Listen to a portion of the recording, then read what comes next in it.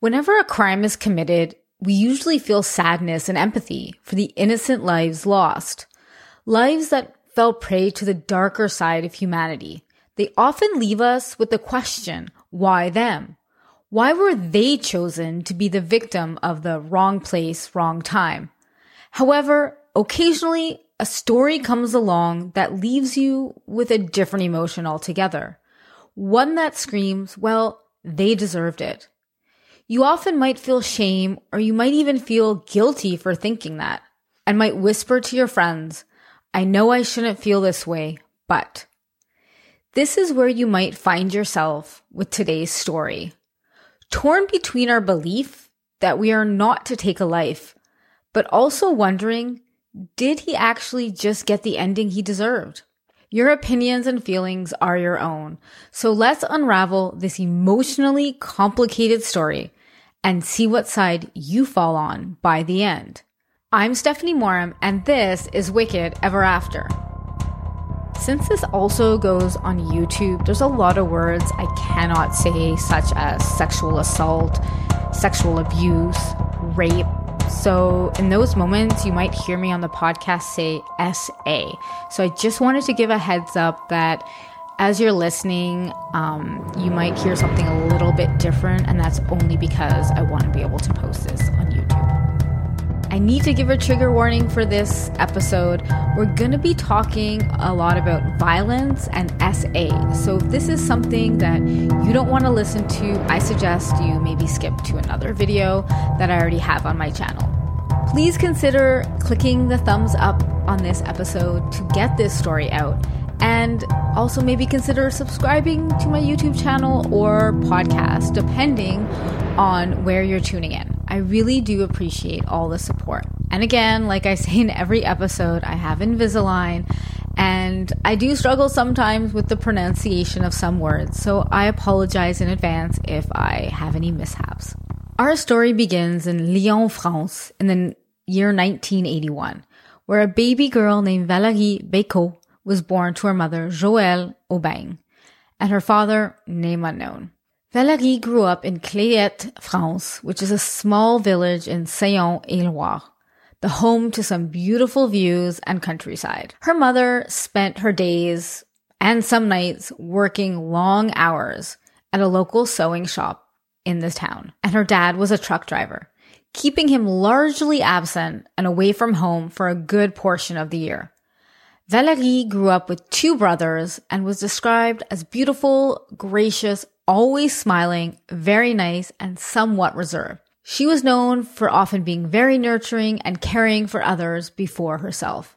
Valerie often missed her father while he was away on the road and wished that he could be home more. There's a lot to unpack during Valerie's childhood that we're going to discuss, and I'm going to give you a trigger warning because some of it is pretty graphic.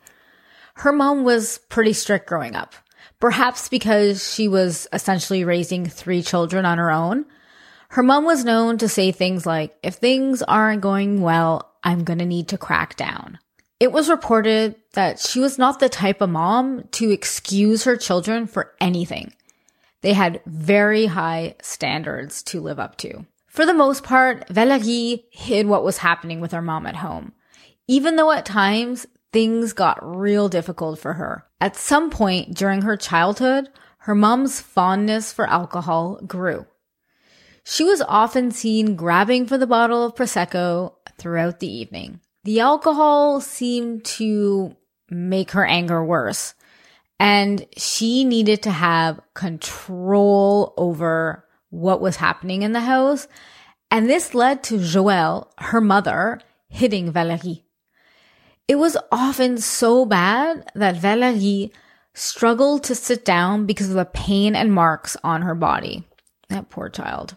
Later, her mother was described as an alcoholic who was authoritarian and violent in nature. The violence continued, and it was something that Valerie really struggled with. She started internalizing the attacks, assuming she was an ugly duckling, since her brothers were never the victims of their mother's alcohol-induced violent mood swings. Valerie was constantly helicoptered and expected to be perfect, while her brothers could do whatever they wanted. This free pass to do whatever they wanted extended to having the green light to do whatever they wanted sexually to Valerie as well. When Valerie was just 6 years old, yes, I said 6 years old, her older brother was about 10, and they visited their grandmother's house. During this visit, her brother forced Valerie to perform oral sex on him. This behavior obviously upset her and confused her, so she decided to tell her mom, as most kids would probably do. And you know what her mother said? "Oh, I knew that. It's not bad.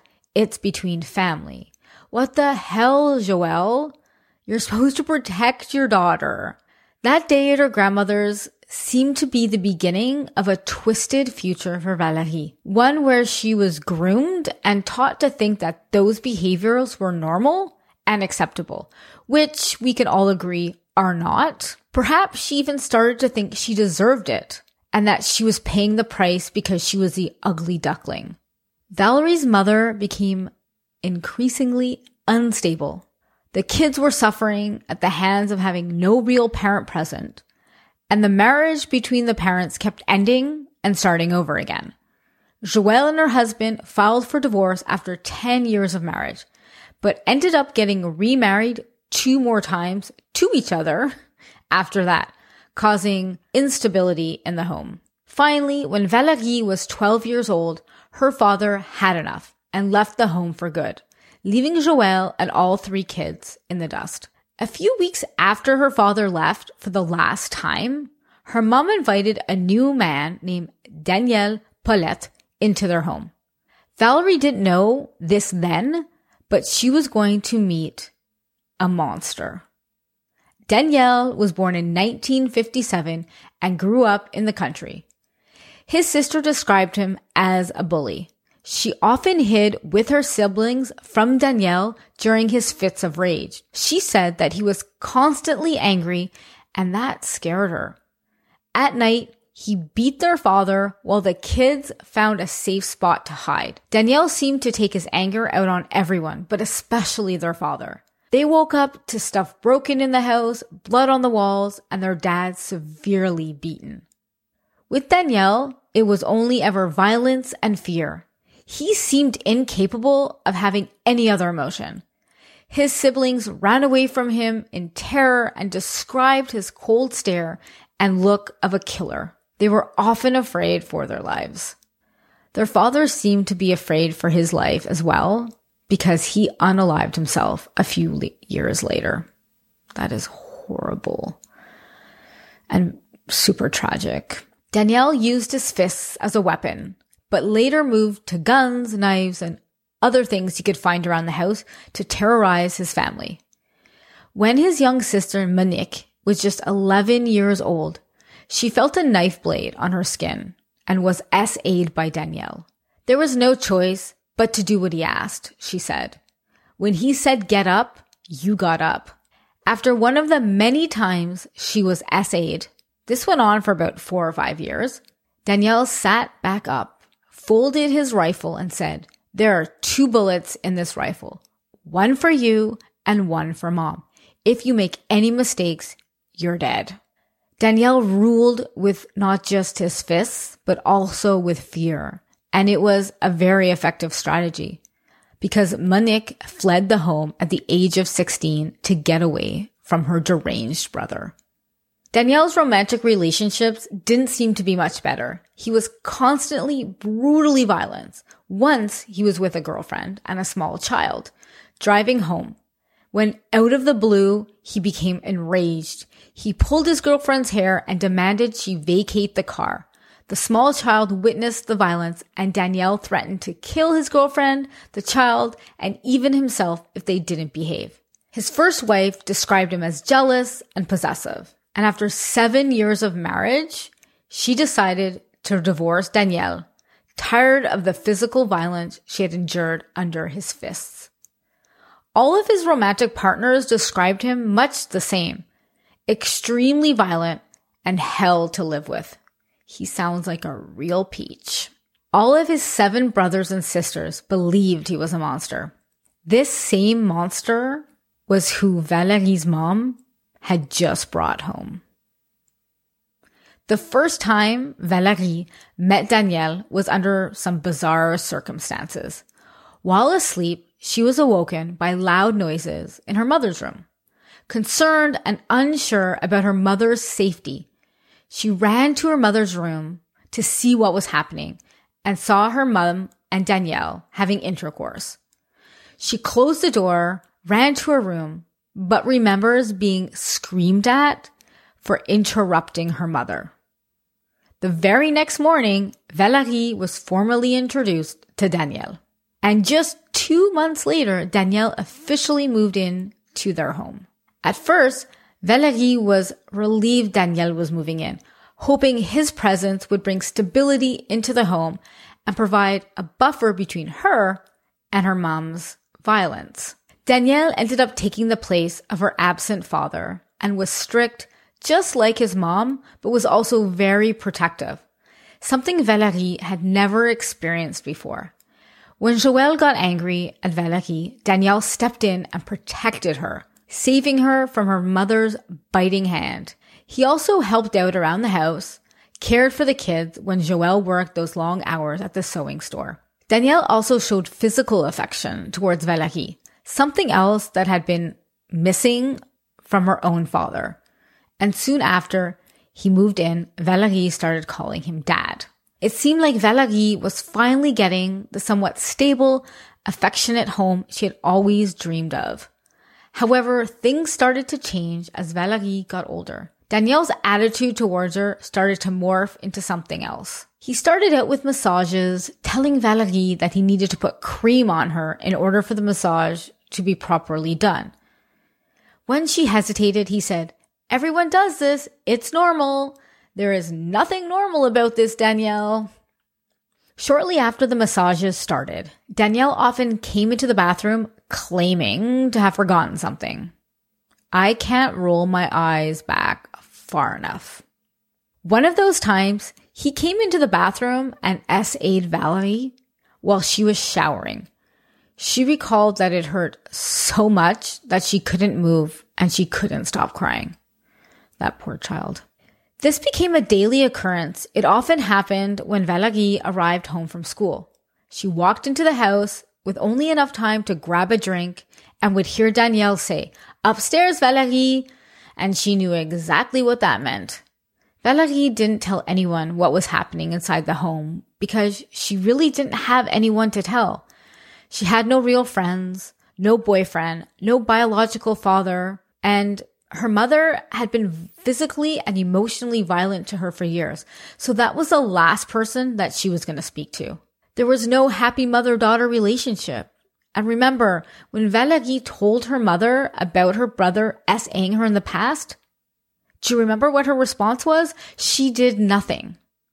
So Valerie suffered completely alone. She put on a brave face and pretended things were normal for 2 whole years.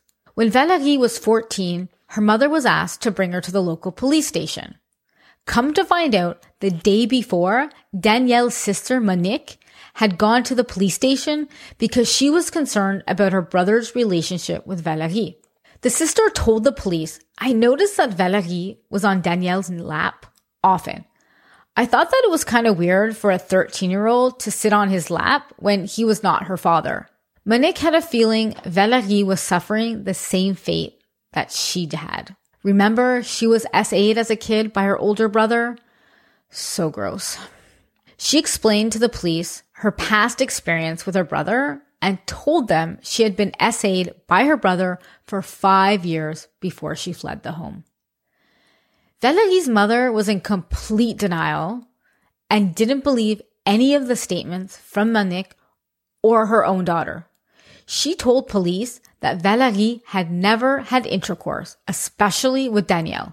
The police decided to have Valerie examined by a doctor, which showed that she was no longer a virgin.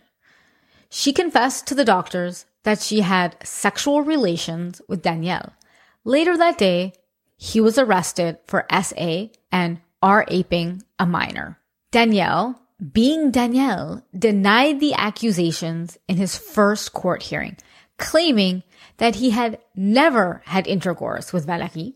However, after being questioned relentlessly by police, he finally cracked and said, "I did R-ape her. I had 3 sexual relations with Valerie, and they were consensual.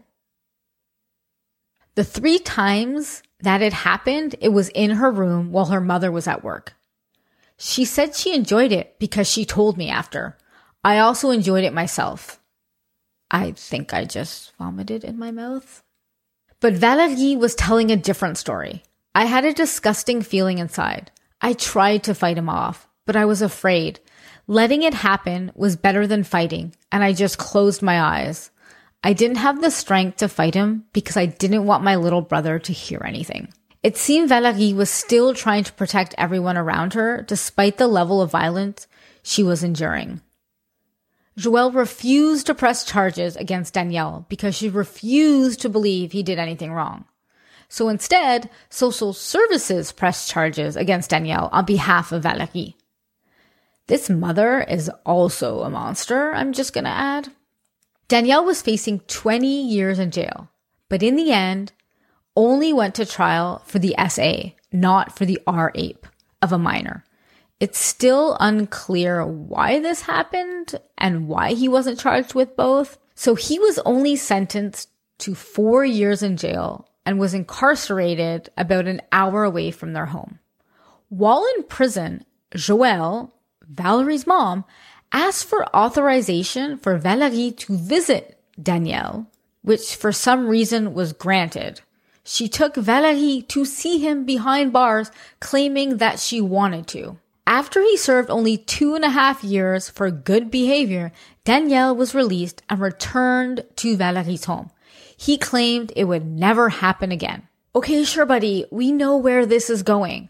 Also, how in the make this make sense for me was he legally allowed to be around a minor, let alone live with one, and it happens to be the one that he SA'd? By the time she was 17 years old, she was pregnant with Danielle's child. Angered by the events, Joël blamed Valerie, calling her a seductress. She kicked Valerie out of her home. Valerie asked her biological father for help, but he refused. Left with nowhere to go and nowhere to turn, Daniel got an apartment in Beaudemont for the 2 of them while he found a job as a truck driver. Years later, she was asked in court why she decided to live with Daniel if he had SA'd her. And she replied, "I had nobody. Where was I supposed to go?" Valerie didn't have a job then, but reported that life was somewhat peaceful for them for a very short period of time. No one knew Danielle's violent history when they moved to their new village. People just said he was imposing and could be pretty strict at home. Neighbors reported that it seemed he had a firm grip on his family when they went out in public. They described Valerie as small and timid and somewhat closed off, saying they rarely saw her leave the house. From the outside, things seemed somewhat normal, but behind closed doors was a completely different case. Valerie was not allowed to work. She could not leave the home without being monitored by Daniel, and her every move was controlled. She wasn't allowed to have friends at the house, and he established his dominance and power over her. He even went so far as to control what she ate, what she listened to, and what she watched. She was even kept from taking any birth control and had 4 children, 3 boys and 1 girl. She was required to take care of the home, clean, and looked after the kids, ensuring they stayed in line. The kids learned very early on that Valerie suffered the consequences by their father's hand if they were to get out of line. The violence started with small things and then escalated. At first, it was just a tap on the head, followed by a big apology. But then that turned into slaps, punches, and even worse, and definitely no apologies. As the years went on, Danielle also fell prey to alcohol, drinking more and more just to get by. At one point, Danielle stopped driving trucks, which was his job, and was hitting the bottle pretty hard. And in order to make ends meet, he decided Valerie was going to be a sex worker. This happened just after the birth of their last child. He outfitted the truck with a mattress and curtains and found clients for Valerie to sleep with online. They were usually truck drivers, and they would go to the back of the family van, and Danielle would give instructions on positions and other things through an earpiece to Valerie. He also warned her not to ask any of the men for help. To protect both of them, he had a gun hidden between the seats in case anything got out of control. This, unfortunately, became a daily occurrence for Valerie. At this point, Valerie was a shell of her former self. She realized that she had nothing and was nothing and had no options but to be at the mercy of this monster of a man. She saw no way out, no escape, nothing that wouldn't put her life or the life of her children at risk. Danielle continued to become more violent towards her, choking her, and at one point, even attacking her with a hammer. He threatened to kill her and the children. He held a gun to her head and pulled the trigger. She never knew if it was loaded or not. And when it clicked, he said, "You're lucky it's not today. There was nothing in it, but I will not miss it the next time." It was alleged that at one point, Valerie's children went to the police to tell them about the violence at home. But there's no record that that actually happened, so it remains unclear. Now it gets even worse.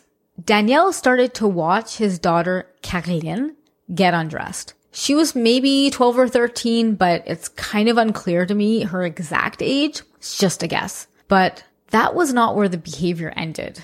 Around this time, Luca, Caroline's boyfriend, was the only person outside of the home that was allowed in the house.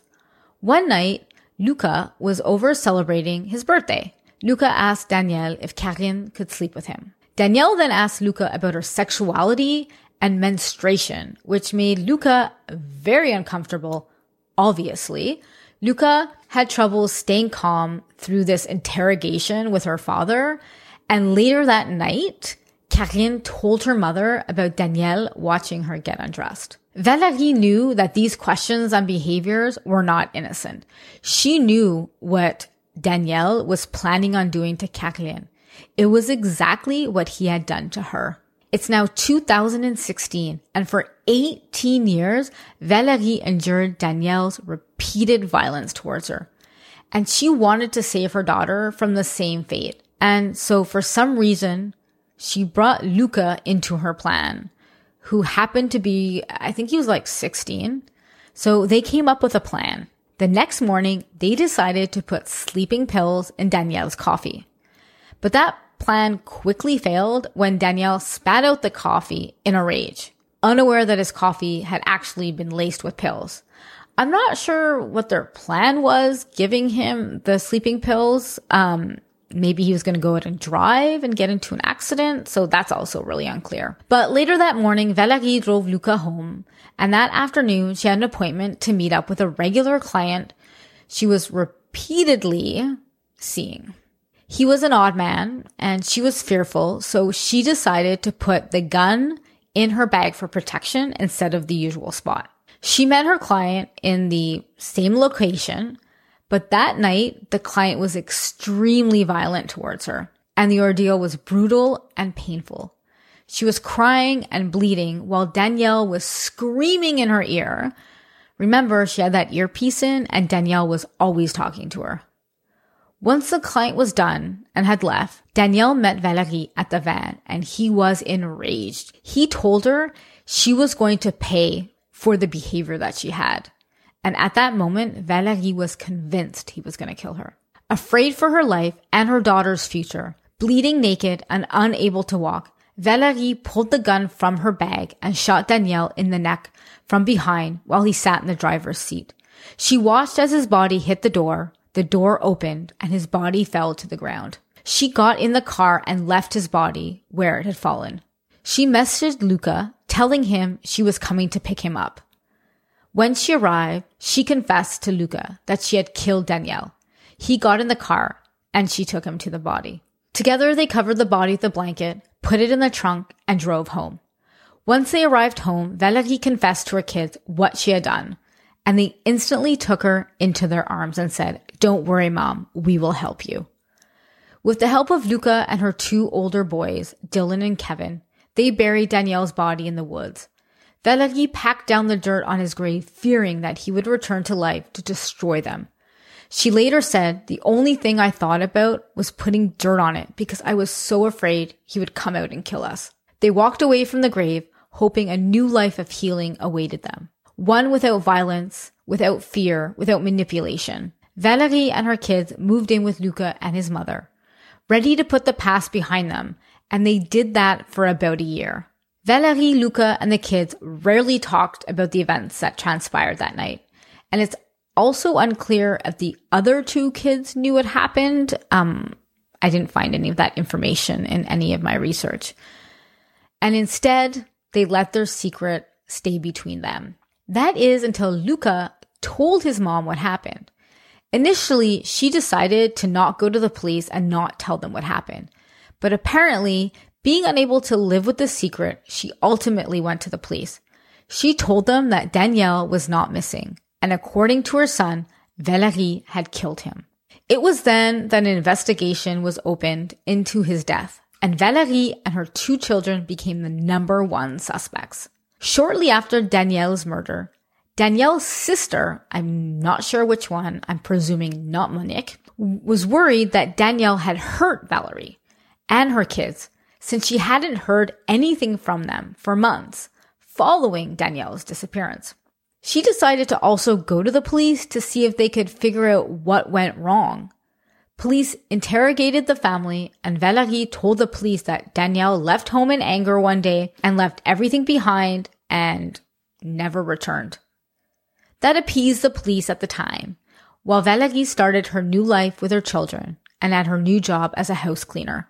But now that Luca had revealed their secret and the police suspected things weren't exactly as they seemed, just 4 months into the investigation, Valerie, her 2 oldest kids, maybe 3, it's also unclear, and Luca were all taken into custody.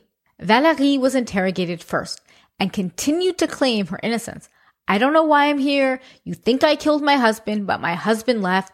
We had an argument and he left. I've not seen him for a year."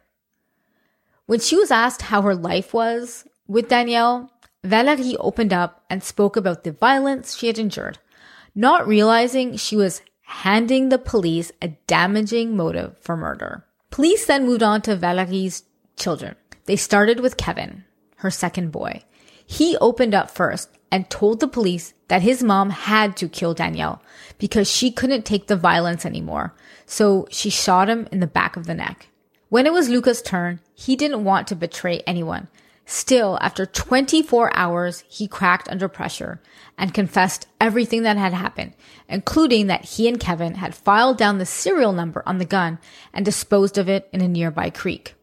Once they had the boys' confessions, the police returned to Valerie and told her they had confessed.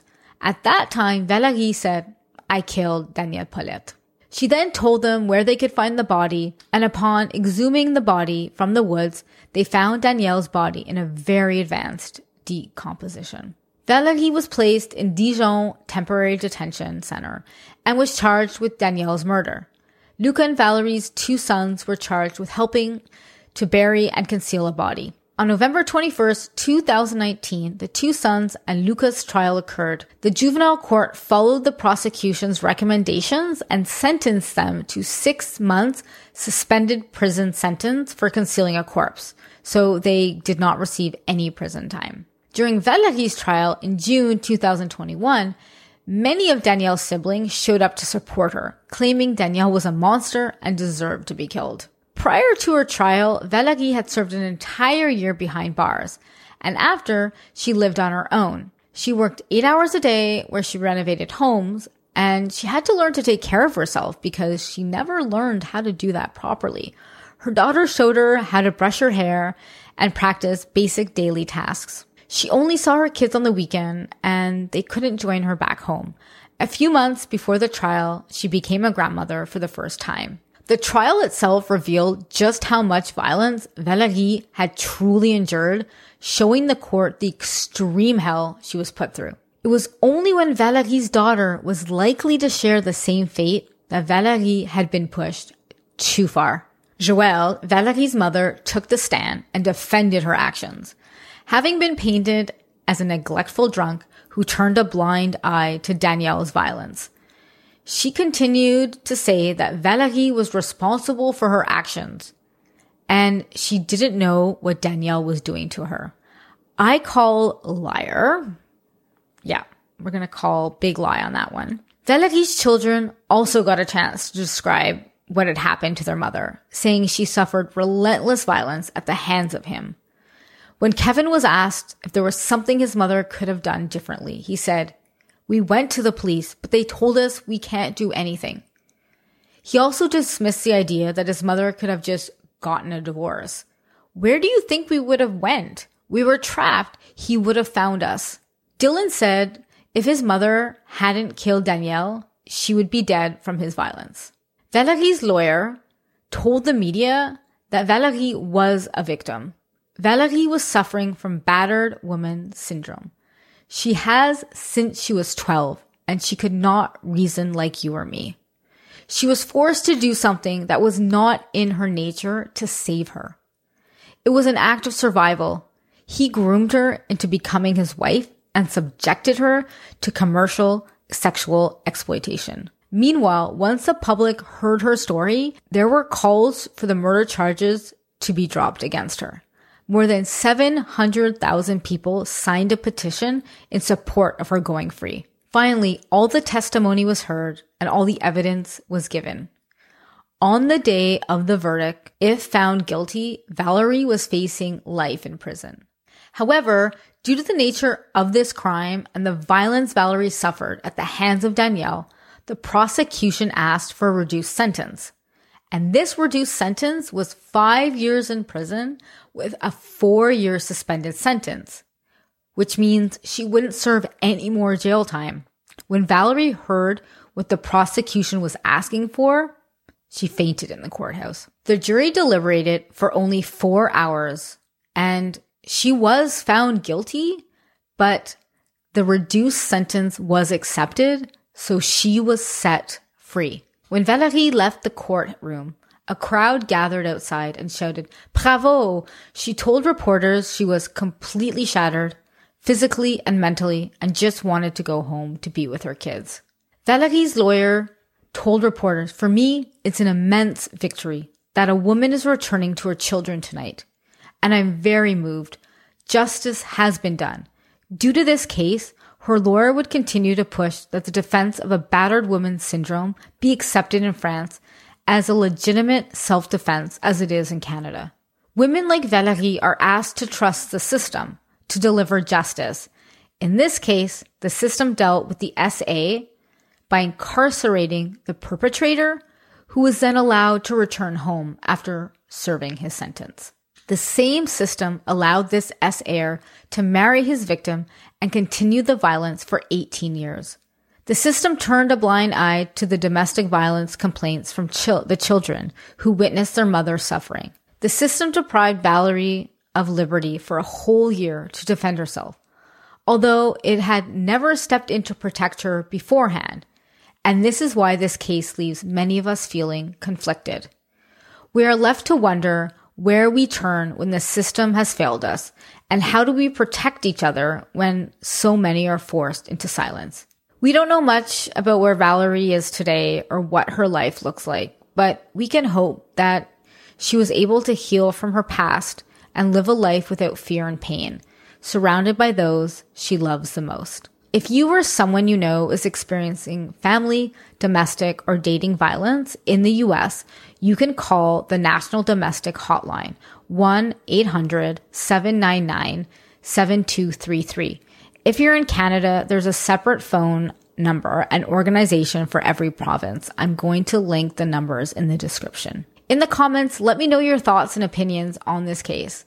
Also, don't forget to share your suggestions with me so I know what you want to hear about next. You can email me at steph@stephaniemoram.co.